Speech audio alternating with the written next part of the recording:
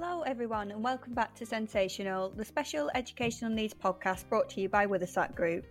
My name is Molly, the Marketing and Events Officer for the group, and today I'm delighted to be joined by one of our new head teachers, Wendy Yeo, who is heading up our Newcastle Fell School in Bristol, and also our friend and a bit of a regular speaker for us, it's Aaron Hutchinson from the ADHD Foundation Neurodiversity Charity. So today we're here to discuss top tips for helping your child settle into a new school. Even as parents, we know how daunting it can be starting a new job, and it's just the same experiences and emotions for our young people with starting a new school, which can actually sometimes be even more heightened. So without further ado, let's get started with today's podcast. Wendy, could you start by talking us through your experience in education and with helping children start in a new school? Hi, nice to join you today, Molly. So I've been working in Bristol now for nearly 30 years in various roles in teaching, and I've helped children make the transition from Key Stage 1 into Key Stage 2, moving into a new school in Year 3 when I worked in mainstream. And I've also welcomed a lot of new children into specialist settings, both in pupil referral units in Bristol and in special schools. So some children have come to us into specialist settings straight from mainstream. Some children have been out of school for a while, and some children might have been in alternative provision. And I think what we've learned really is that while schools might have its standard procedures, most children need quite a unique look at what their needs are and how they're feeling about making that transition, so that we can personalise it and get it right for them. Every child is different, and some might embrace the move. Some may be quite anxious and find it more challenging and need a more individualised transition process. So what can also be hard for children is having two conflicting emotions at once. So they've got the excitement of something new, but alongside that, the fear of the unknown and the loss that they might be feeling in relation to the relationships that they've had elsewhere before the move. We know that the transition to secondary school can be very daunting, and that's helped usually by multiple visits in the summer terms. Mm-hmm. And as adults, we can all relate to these feelings of anxiety because it's something that we do go through regularly ourselves, whether that's starting a new job, moving house, or even going on holiday, where initially you're in an unfamiliar environment. Yeah. And so even doing simple tasks can have an extra challenge. And it's really about getting the balance between helping the child feel positive about the move, but giving some attention to their worries, keeping them manageable and not letting them seem overwhelming. Yeah, brilliant. Thanks for that. And Aaron, a lot of our young people who start our schools have actually been out of education for quite a long time. With this in mind, is there a way that we can introduce sort of a back to school routine? Yeah, I think it's definitely something that's important to consider. I think it's all about small steps, and I think starting as early as possible, as long as they are small steps, can help. So for one example, we might be thinking about wake up and going to bed times, and they might have changed while they've been out of school, and trying to get us back into that routine. But as early as possible and using those small steps. So it might be that they're maybe going to bed a couple of hours later than we would like them to be when they're in school. So if we can, well in advance, weeks in advance, we might kind of start bringing that bedtime forward a little bit by, say, 15 minutes, 10 minutes, and kind of gradually bringing it down to where we want, rather than keeping up with that late bedtime and then expecting them to go, the day they start new school, suddenly kind of they're going to bed 2 hours earlier. Of course, it's worth bearing in mind that lots of children who are neurodivergent, especially lots of children with ADHD, will have challenges with sleep, and there's lots of things that we can try and do to support that as well. But generally speaking, in terms of getting back into that routine, bringing it back, small steps, starting as early as possible. We might be looking at things like screen time as part of sleep as well, and trying to gradually, again, reduce that screen time during the day and finding alternatives rather than just saying, no, you're not allowed on the iPad now, you're not allowed on the phone now. What can we put in place instead that they're going to enjoy, so they still kind of get that excitement and that dopamine hit and that sense of reward? And generally speaking, it's recommended that and I know this is a lot easier said than done, but an hour before bed, we shouldn't really be on screens. And I think we're guilty of this as adults as well. We'll be sat in bed kind of flicking through emails and stuff like that.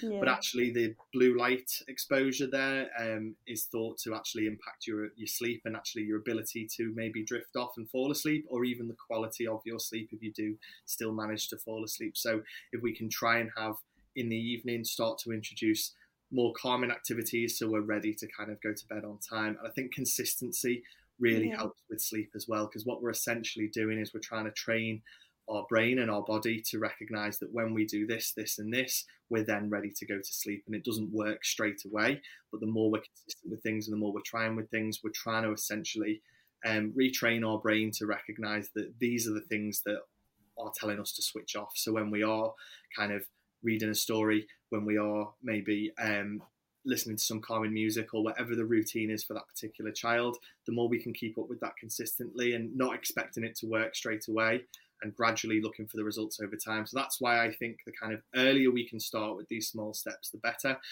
So it might be, as I say, kind of 15 minutes earlier each day or each week kind of leading up to it. It might be kind of looking at bringing reading back into the mix in terms of if that's something that's maybe drifted off while they've been out of school, bringing that back into the mix in terms of part of the nighttime routine, just another way of moving away from screens. So we might be reading with them, allowing them to choose what books they want to read as well, to give them that sense of ownership and that kind of that sort of sense of reward and dopamine, and it's not that they're just being told to do something. They can choose the books that they want us to read. We might ask them to read, we might read with them, and a combination of those things. And then also I think considering as Wendy had mentioned, the kind of anxiety around returning to school and how that might impact the kind of routine, particularly around going to bed and taking time to maybe talking through concerns that they've got about going back to school and validating those feelings and talking through those things, maybe role playing some situations. If they've got concerns about certain social interactions, we might actually practice role playing some of those things. And when we're talking to new people, how we're going to introduce ourselves, and not that we're putting pressure on them to kind of follow a script, but if they are anxious about it, sometimes just having that opportunity to actually play it out can help to reduce some of that maybe catastrophizing, where they might think that the worst thing's going to happen all the time, and just giving them those opportunities to play it out. So I think, generally speaking, lots of little things, and as early as possible and gradual as possible, the better. Yeah, it's funny we're talking about this because last night I was speaking to my colleague this morning, and I'm just so guilty of laying on my phone scrolling. I was even adding stuff to my to-do list for today and thinking, Molly, just go to sleep. I know. I say to kids, I work with kids all the time and tell them all this stuff, and I know full well that I'm sat at home doing the complete opposite the night before and things like that. But, we know that it works. It's one thing. Knowing that it works is another thing actually trying to do that. I think with screen time as well, it's very easy for me to sit here and say reduce the screen time, but then when we've got kids who love being on it and use it as a bit of an escapism, it's much harder to do that. One thing you can do is and again, much easier said than done, particularly on iPads and things, you can set in the settings, you can set timers for certain apps and things like that. So it might be that we've got certain games that they go on or something, but you can actually set a limit for how long they can be on that in a day, and you can set a password so that when they've kind of reached that limit, that they actually can't go back on it until the next day. Now, of course, we might get negative reactions as a result of that, and it's not going to be for everyone, but something to try anyway in terms of trying to reduce some of that screen time. Yeah, brilliant. And do you have anything to add to that, Wendy? Well, just picking up on what Aaron's saying, I mean, I really like the idea of getting back into the habit of, reading, and also being of a much older generation than you two. I do remember the days when the only option at bedtime was to read. There were no screens. And, that is a great way to help you fall asleep. You often don't get to the bottom of the page, do you, before your eyes are shut. But and I think, if the child's not ready for reading, if they've got out of the habit, then, reading to them is a great start as well. And just checking comprehension as you go along, getting them ready to be, for going back to school, to be thinking about what they're reading as well as just kind of hearing the words. And I think in terms of getting back ready for the classroom, if you're out and about, just do a lot of wondering and questioning about the things that they're seeing around the world, because that's what a great learner always does. They kind of accept that they don't know everything yet, and they'll ask questions, about everyday things.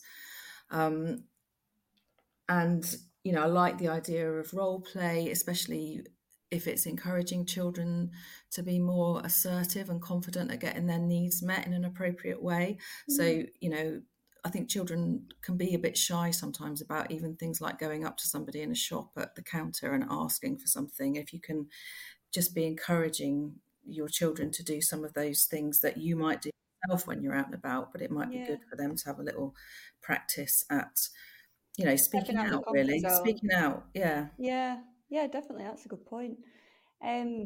And Wendy, so we often hear from parents that starting back at school can disrupt sleep patterns, as we've briefly discussed. From your experience as a head teacher, in what ways have you found sleep to have had a direct impact on a young person's behaviour? Well, obviously, it can impact significantly where a child is so tired that they're falling asleep at school and then perhaps taking quite a bit of time to wake up fully and re engage with the lessons. And it can lead to a lot of missed learning if that happens regularly. If the child is managing to stay awake in school but is very tired, children can be more irritable, which affects their relationships. It can affect their concentration, their working memory, can lead to them sometimes leaving classrooms because the tasks just become harder for them to complete. And when we learn new things, these are transferred into our long-term memory during sleep. We kind of rehearse what we've learned that day during our sleep periods. So children who are not sleeping enough may have trouble remembering things that they've learned in previous lessons. It can be harder for them to make decisions when they're tired, and so the chances of risk-taking behaviour is increased. And you know, if a child hasn't been attending school full time for any length of time, then starting back may lead to them feeling tired. But this should hopefully be a positive, because all that daytime activity should help them achieve a good night's sleep more easily. And we know sometimes a child may have more significant difficulties with sleep that are longer term, and they're not just, linked to later bedtimes during a school holiday. So I would recommend, looking at the information on the sleepcharity.org website, because it's got a lot of useful information and includes children with special educational needs. All right, brilliant. And Aaron, what are some of your top tips for encouraging good sleeping habits for your child? I think, well, we can kind of come at this from a couple of different ways. I think we'll talk about the sort of sleep routine and the nighttime routine, but then also considerations for what we could be doing in the day to kind of prepare for sleep as well. And it's not just about the nighttime, but in terms of that nighttime routine, as I kind of alluded to earlier, or touched on earlier, that consistency and that routine and not giving up if it doesn't work straight away, I think is really important. Obviously, after a long time, if we've not noticed any difference at all, then we might need a different approach. But I think not expecting instant results, and I think that's why the earlier we start, the better. So having a consistent routine, and it might be, as we've kind of already touched on, the last thing that we do is that we read to our child at night, as that's just part of that routine, and almost trying to help them to associate that with relaxation and sleep, and anything that can be nice and calm in the evening can help as well. So it might be some children, we might kind of experiment with some relaxation techniques with them, so listening to some calming music, doing some deep breathing, and just trying to get their brain and their body ready for sleep, because especially if we do have someone with ADHD who might have quite a hyperactive mind, they might need a little bit more input to actually help them to relax their mind a little bit as well. Another thing that I would recommend as part of that kind of nighttime routine as well, we do have children who are very anxious and are worrying all the time. This can, of course, keep them awake. One thing that I always try and get children to practice doing is externalizing those anxieties before they go to bed. So keeping a little journal or a notepad, and if writing is an issue, then it can be that they could just talk to us and we could do it for them. But writing down those worries before we go to bed, and what we're essentially saying is, it doesn't mean they're going to go away, but I'm going to write it down. I'm just going to park it for now, and it's just going to be out of my mind for now, and then we can have a little look and see how we feel in the morning. And then a more kind of advanced level of that, I suppose, is with some of the older children I work with, I'll get them to write down the worry before they go to bed and score how severe the anxiety is. And then in the morning, look at that and then score how severe it is in the morning. And often what they find is that it has reduced in the morning. Yeah. And I think that can also help with just reinforcing that when you're feeling like it's the end of the world in the moment, doesn't mean it's always going to feel that way. And the more we can practice and learn that, the more we'll start to realize that going forwards. So having some sort of kind of diary or journal or something at night time as well. I also like to do with some children like gratification journals or gratitude journals, at the end of the day. So getting into the habit of writing down 3 things that you're grateful for that day. And it could be the smallest little things, but something like, I'm grateful. I mean, I do it as an adult, and I did on mine this last night. I wrote, I'm grateful that I had someone to come and collect the bins today, and just little things like that, things that we might not necessarily be drawing our attention to a lot of the time, but we're just forcing ourselves to think about those things just to help with some of that mindfulness, because we know if we are struggling with anxiety, we can get really drawn into the negatives and carried away with the negatives sometimes. And it doesn't mean that we're not acknowledging them or validating them, but we're just trying to force ourselves to kind of think about some of the positive things that are happening as well. And then in terms of the actual bedroom environment and the sleep environment, obviously it's all dependent on space and budgets and everything, so there's always with that in mind, but thinking about that sensory environment for the child as well, and they will have different preferences. So some children might prefer some sort of light when they go to sleep, and it might be that we use like a sensory projector that can project some nice calming lights onto the ceiling and onto the walls, so it's not kind of too bright that's going to actually disrupt them from sleeping, but just something that can help them to feel safe and calm.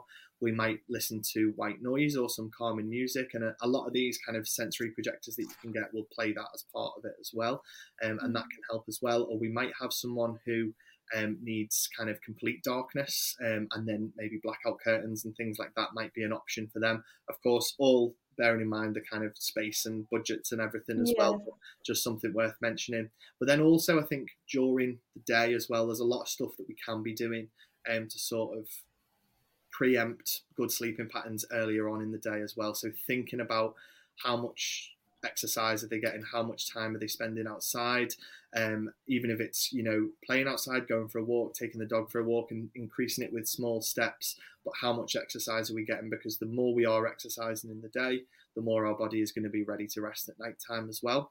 And then thinking about things like sugar intake and caffeine intake during the day as well. And I think caffeine's one that we often overlook, and we might get kind of diet fizzy drinks so that there's not as much sugar in them, but a lot of them have got a lot of caffeine in them as well. And I think it's just, you have to kind of look to find that out, and they hide it quite well on the cans and things. But I think just bearing that in mind as well, and if there is a caffeine free option for a drink, going for that instead, and being aware of the impact that might have too. And then to kind of tie it all together, keeping a sleep diary I find really, really helpful as well. And you can find loads of free versions of these online. If you Google sleep diary, you'll find loads of different kind of templates to use, and there's lots of apps that you can use for it as well if you wanted to do it that way. But what they will generally have is a kind of space for you to fill in the evening and a space for you to fill in the morning. So in the evening, you'll kind of talk about how your day was, and we might combine it with some of the journaling we mentioned before. And then in the morning, you have to kind of rate the quality of your sleep, but also talk about, you can kind of compare it with the day before. So on the day before, it will show how much sugar you had that day, how much you exercised, and it's about trying to spot those patterns then of what can we try and change. And of course, this is going to be something for a lot of children that we're doing with them, but having those conversations with them and trying to draw their attention to, well, it's almost evidence of, well, I know you like going on your phone at night, but you can clearly see, look, these nights you didn't and you slept very well, and this night you did and you didn't sleep well, so this is what's impacting your sleep. And just it's a way of trying to draw their attention to that, I suppose. Yeah. Something I found really interesting, you've both sort of touched on then, is I actually spoke with the Sleep Charity one day, because we're doing an event and the Sleep Charity are going to speak at that. And I went into all sorts with her, and I was talking about how, and something I found really interesting is that apparently when you're going to sleep, your brain, say if you go to sleep with like a podcast or an audio book on, when you wake up, your brain automatically looks for that comfort. And that's why if it turns off in the night, you're more likely to wake up because you're actually seeking that comfort. Oh, right. Okay. That's interesting. Yeah. It's like, I always think it's like when I always remember when I was a child and like falling asleep in the back of the car, and then you're kind of used to the noise of the engine and everything that's going on. And as soon as the engine turns off, you wake up. And I always used to think when I was a child, oh, I just know when I'm home. But I think it's exactly more to do with that, is that actually that consistency is there. And as soon as something changes, that, you then yeah, shifts you. takes you out of it. Yeah, Yeah, no, yeah, it's interesting. It's made me realize, like, think a lot more, because I've got a little boy, and I thought every time something's on when I go to bed, I'm like, I better turn that off, because if he wakes up, yeah, I know what it is. yeah. Okay. So next question is for you, Wendy. So a lot of our parents and carers struggle with the switch from mainstream to an SEN school. So Wendy, at Castlefell School, how are you going to encourage a smooth transition? Well, what I would recommend is that, parents start getting as much information about the school as soon as they can and sharing that at home. There's things online as the school. Once that process is started and we know that a child is coming to us, then we'll have photographs and documents and pictures of people that we can share with children to have at home. And I would recommend, looking at those regularly, and just talking about the school positively. Parents will have worries, and we always would want those to be asked and talked about. Yeah. I think it's always worth thinking about doing that not in the earshot of the child, because if they're listening Yeah. to our adult worries, they'll sometimes take those on. And it's natural to have some worries, and we expect parents to raise some of those with us so that we can put their mind at rest or discuss them. There's knowing the people to talk to, so not only in the school and finding out who are the relevant people to ask certain questions, but also knowing that link in the local authority is still there. And there'll be an SEN officer who's worked on that child's EHCP, who will have liaised with the school and continues to support parents through that journey as well as the school. Yeah. Something that's important for children is to think about how they're saying goodbyes to the place that they're in, and making sure that that's done appropriately, that in a timely way. When is the right time to tell them that they're leaving? When is their last day? Some children, it can create a lot of anxiety if they're told that too early. And it might be better to wait, but other children need time to process things, so it is better to tell them earlier. Make sure that it's marked in some way, and if they feel a need to keep contact in some way, then just set up some avenues of how they might still stay in touch with a few friends, because I think sometimes, especially when a special school isn't in the local area, children can easily lose the friends that they've had before, so it's kind of really important for them to try and keep those. Yeah, brilliant. And what is going to be different about Castlefell School in particular if we think about a child transitioning from a mainstream to an SEN school? So obviously the class sizes and ratios are going to be quite different. We're going to have class sizes of around 6 at Castlefell, and each of those classes will have a teacher and a teaching assistant. So where children may be anxious about asking for help or having a lot of anxiety about whether they can complete tasks, I mean, there is, a high level of adult support available if that's needed for children. Yeah. We've got additional provision that can help in terms of things like speech and language needs. We'll have therapists there, occupational therapists, really whatever the EHCP outlines. If we felt we can meet that child's need, then we will provide that within the school. And I think, the key is understanding that a lot of our children will come with anxieties around school. They may have felt like school hasn't worked that well for them in the past, and we are ready to support them through that journey into becoming more confident learners. Yeah, brilliant. And Aaron, so I know we've Wendy just touched on anxiety there, and we've kind of mentioned the journaling and mindfulness, but are there any other ways that we can support our children who are experiencing anxiety around starting a new school or starting back to school? Yeah, absolutely. I think that there's a few ways of kind of going about it. I think to kind of touch on what Wendy said as well, I think as a parent, talking to the school, talking to the new school, expressing concerns, because I think sometimes there might be a bit of a fear of doing that, and I totally get that. And if you have as a parent had negative experiences of asking schools for support in the past, it might kind of impact the conversations that you're having. But I think understanding that they are there to help, and they are going to do all they can to support that child. So actually expressing those concerns can be a really positive step. I know for me, when I was teaching, if I ever had a new child starting the school, if someone came and spoke to me about any concerns, I would do absolutely everything that I could to help. And I think it's important that we remember that the vast majority of teachers feel exactly the same, if not all of us feel exactly the same, and we are there to help. And I think just kind of being aware of that and not being afraid sometimes to actually express your concerns. And then, as Wendy said, maybe not in the kind of the earshot of the child, and doing that in private as well, so that we can help to kind of focus on the positives for them too.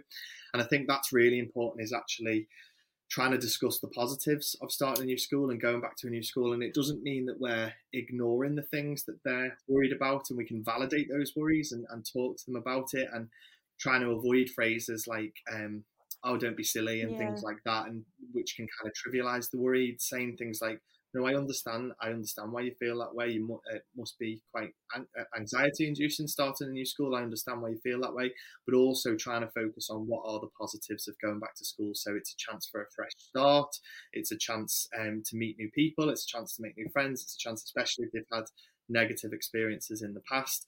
You're going to have all of the things that Wendy said. The class is going to be a bit smaller. You're probably going to have a better relationship with the teacher, all of that sort of stuff. And one thing I like to do with children, especially if they're starting a new school, is spend some time with them to visit the school's website and have a little look through, just so that they can become familiar with everything. And if there's pictures on the school's website of teachers and stuff and other kids and things going on, even better, because they can kind of start to familiarise themselves with the place as much as possible. And it's somewhere that they can go back to then if they are starting to get carried away with the worries and they start to feel quite anxious again. Let's just go and have another look and kind of reassure ourselves that it's going to be a good thing. I think also thinking about their own self-esteem as well, and focusing on the positives of, especially if they are neurodivergent, thinking about the positives of neurodiversity and talking through the strength that they've got. And they might be anxious about school because they have known that they're a little bit different and that their brain works in a slightly different way. So actually, by kind of talking through those positives and actually trying to help them to reframe that and not see themselves in such a negative light, can give us a bit more confidence in terms of starting something new, going to a new school. And I think also as well, I was talking earlier about kind of role-playing situations, and there might be anxiety around meeting new people and making new friends and things like that. And I think sometimes a bit of role play or using social stories can help with that a little bit as well for some children. I think also if there's the opportunity to, and we might not kind of have that network or those connections yet, and this is a lot easier said than done, and it takes a lot to do this, but chatting with other parents as well, and talking to other parents who might be able to reassure you that their child started the school a couple of years ago and how much they're thriving now, and how it was really nerve-wracking at first, but looking at all the positives of the changes that have come with starting that new school, and that can really, really help as well. I think if possible, and we've kind of touched on this already, any transition days that are kind of supplied, making use of those. If there's any opportunities to visit the school, it can really, really help for some children to be able to just be in that environment and become familiar with it, so it's not too anxiety inducing on the first day. One thing that I like doing with some of the children that I work with is just externalizing some of those worries. So I tend to do this thing particularly with some of the younger children, where we'll get a piece of paper and I'll rip it up into different pieces, and we'll write down sort of 6 or 7 things that they're worried about going to the new school, and we'll write them all on a separate bit of paper, shuffle them all up, and then you pick them out one by one, and then we talk it through. So they might pick one out and say, I'm worried that I won't know anyone there. And then it's just an opportunity to talk it through. So again, validating those concerns, but it gives us the opportunity to talk about what the positives of that are. It's an opportunity for a fresh start, and especially if they've had difficulties with friendships in the past and relationships in the past, then these people don't know you yet. We can start again, and we're not kind of being held to the maybe challenges we've had in the past, and we can have that complete fresh start. And then sometimes I like to, on the back of that piece of paper, we'll write down like a bit of a solution. So what are you going to do if you do feel nervous on the day? And it might be some deep breathing. It might be kind of having a little stress ball or something in your pocket to kind of ground yourself. It might be having something that, if it's negotiated with the school, that they can take in a familiar object from home for the first week or something like that, so they've got that connection between home and school. But we'll write down the solution on the back, and then I get them to kind of scrunch it up and throw it away over their shoulder, and it's just a way of saying, right, we've discussed that now, I'm not going to worry about that for the next couple of minutes, and kind of do that with each one. In terms of another like little tip for in the school as well and in class, I used to teach a young man who he started the school sort of very late on in year 6. It was a mainstream school, but he'd had a lot of challenges in his other schools, and he started in like May, so he only had a couple of months before he then had to go and change to go to secondary school again. So he was really anxious and stressed about it.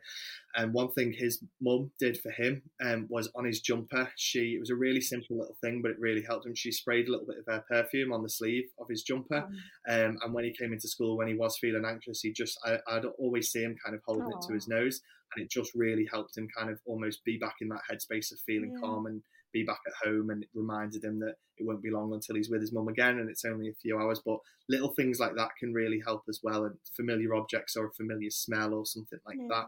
And I think one thing that I would definitely recommend is for the especially the first couple of weeks and when they're first starting the new school, having something to look forward to maybe at the end of the first day, and something that's kind of an aim to go towards, and that sense of reward. So, right, you're going to do this first day at school, but then we're going to go and have this tea that you like, and we're going to go to this place, or we're going to go and do this, we're going to go and visit so-and-so because you really like visiting them. But having that sense of reward and something to look forward to and something to aim for, so that it just doesn't feel so overwhelming in those moments. And when they are in school and it's all getting a bit on top of them, just those reminders. And it might even be that you write it down, or they have a little picture of the thing they're going to be doing later, and it's just to remind themselves that, you know, this isn't the end of the world. I'm going to be doing this thing that I like in a few days. And then the more we can do that over time, it just gets easier, and they won't need those kind of things to look forward to, because hopefully they'll just enjoy being in that new school. Yeah. And Wendy, have you got anything to add to that? Well, I think in terms of the wider preparation, there's always the travel to think about as well, because often when children do get places in special schools, it can be a bit further from home. There's a taxi that will pick them up. There's quite often we'll share that taxi with other children and have a taxi escort in it. So I guess one of the other things to look at is maybe if you can perhaps do the possible route with the children, explain to them that if it's a shared taxi, they won't travel directly there, but they may call to other people's houses to pick those up on the way.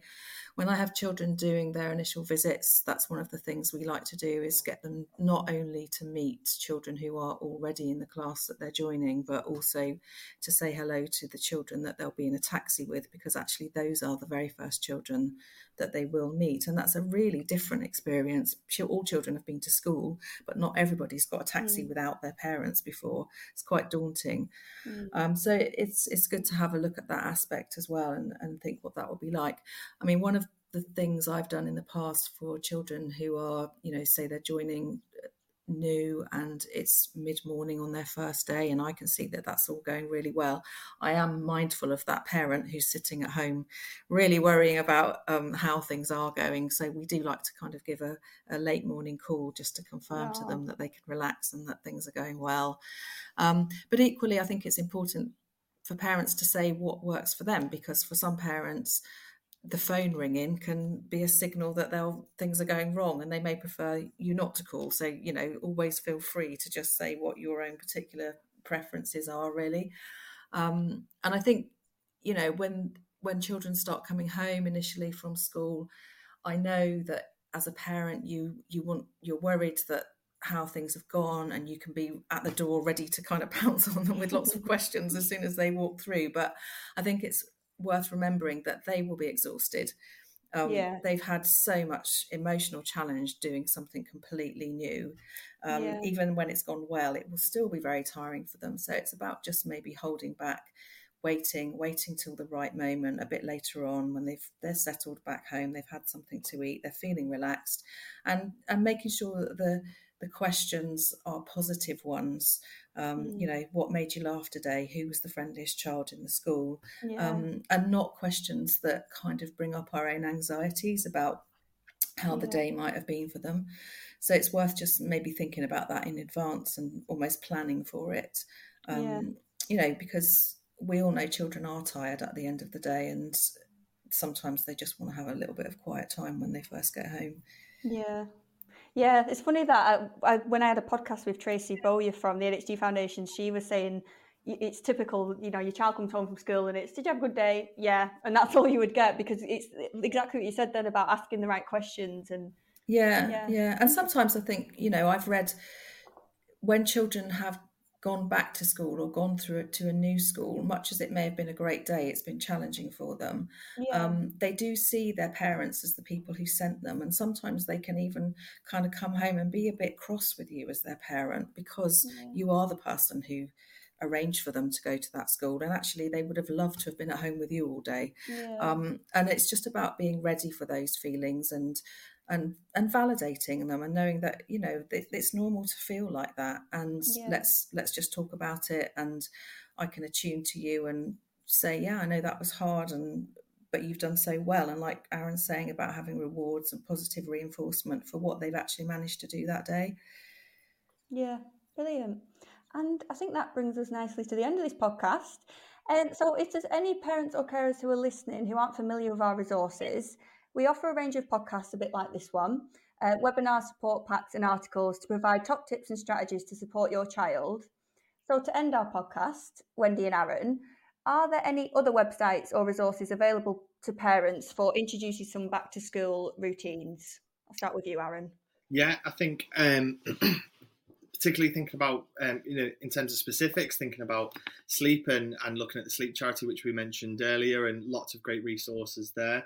I'd also recommend some of the free resources that we've got on our website. So if you go to the ADHD Foundation website and click on the resources tab, there's lots of free stuff on there, including lots of stuff around neurodiversity aimed at both parents and children, which cover things like routine and sleep, but also going back to the point I mentioned earlier and thinking about the sort of self-esteem and trying to kind of help them to feel more confident going back into school. They all talk about the kind of strengths and positives of being neurodiverse as well, and it kind of talks them through some of the things that they might be really good at. Some really successful people who have ADHD, or some really successful people who are autistic, and I find that that's quite a nice starting point for some of those conversations in terms of trying to build that confidence and self-esteem.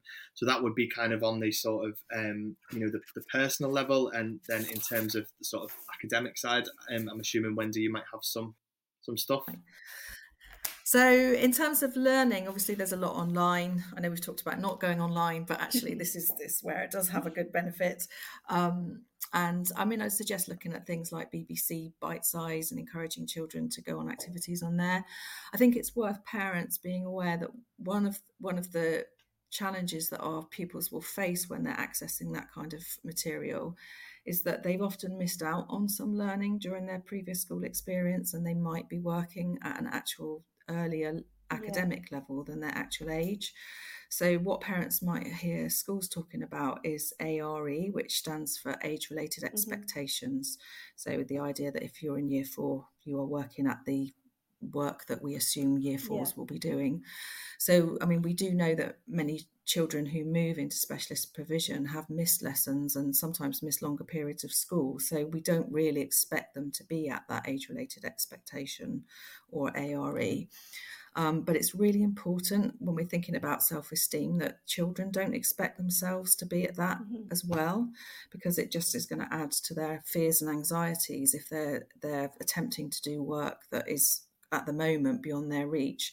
And we always talk to children about saying this is something that you might not be able to do yet, and that word yet is really important to make them believe that it's just a case of giving it some time.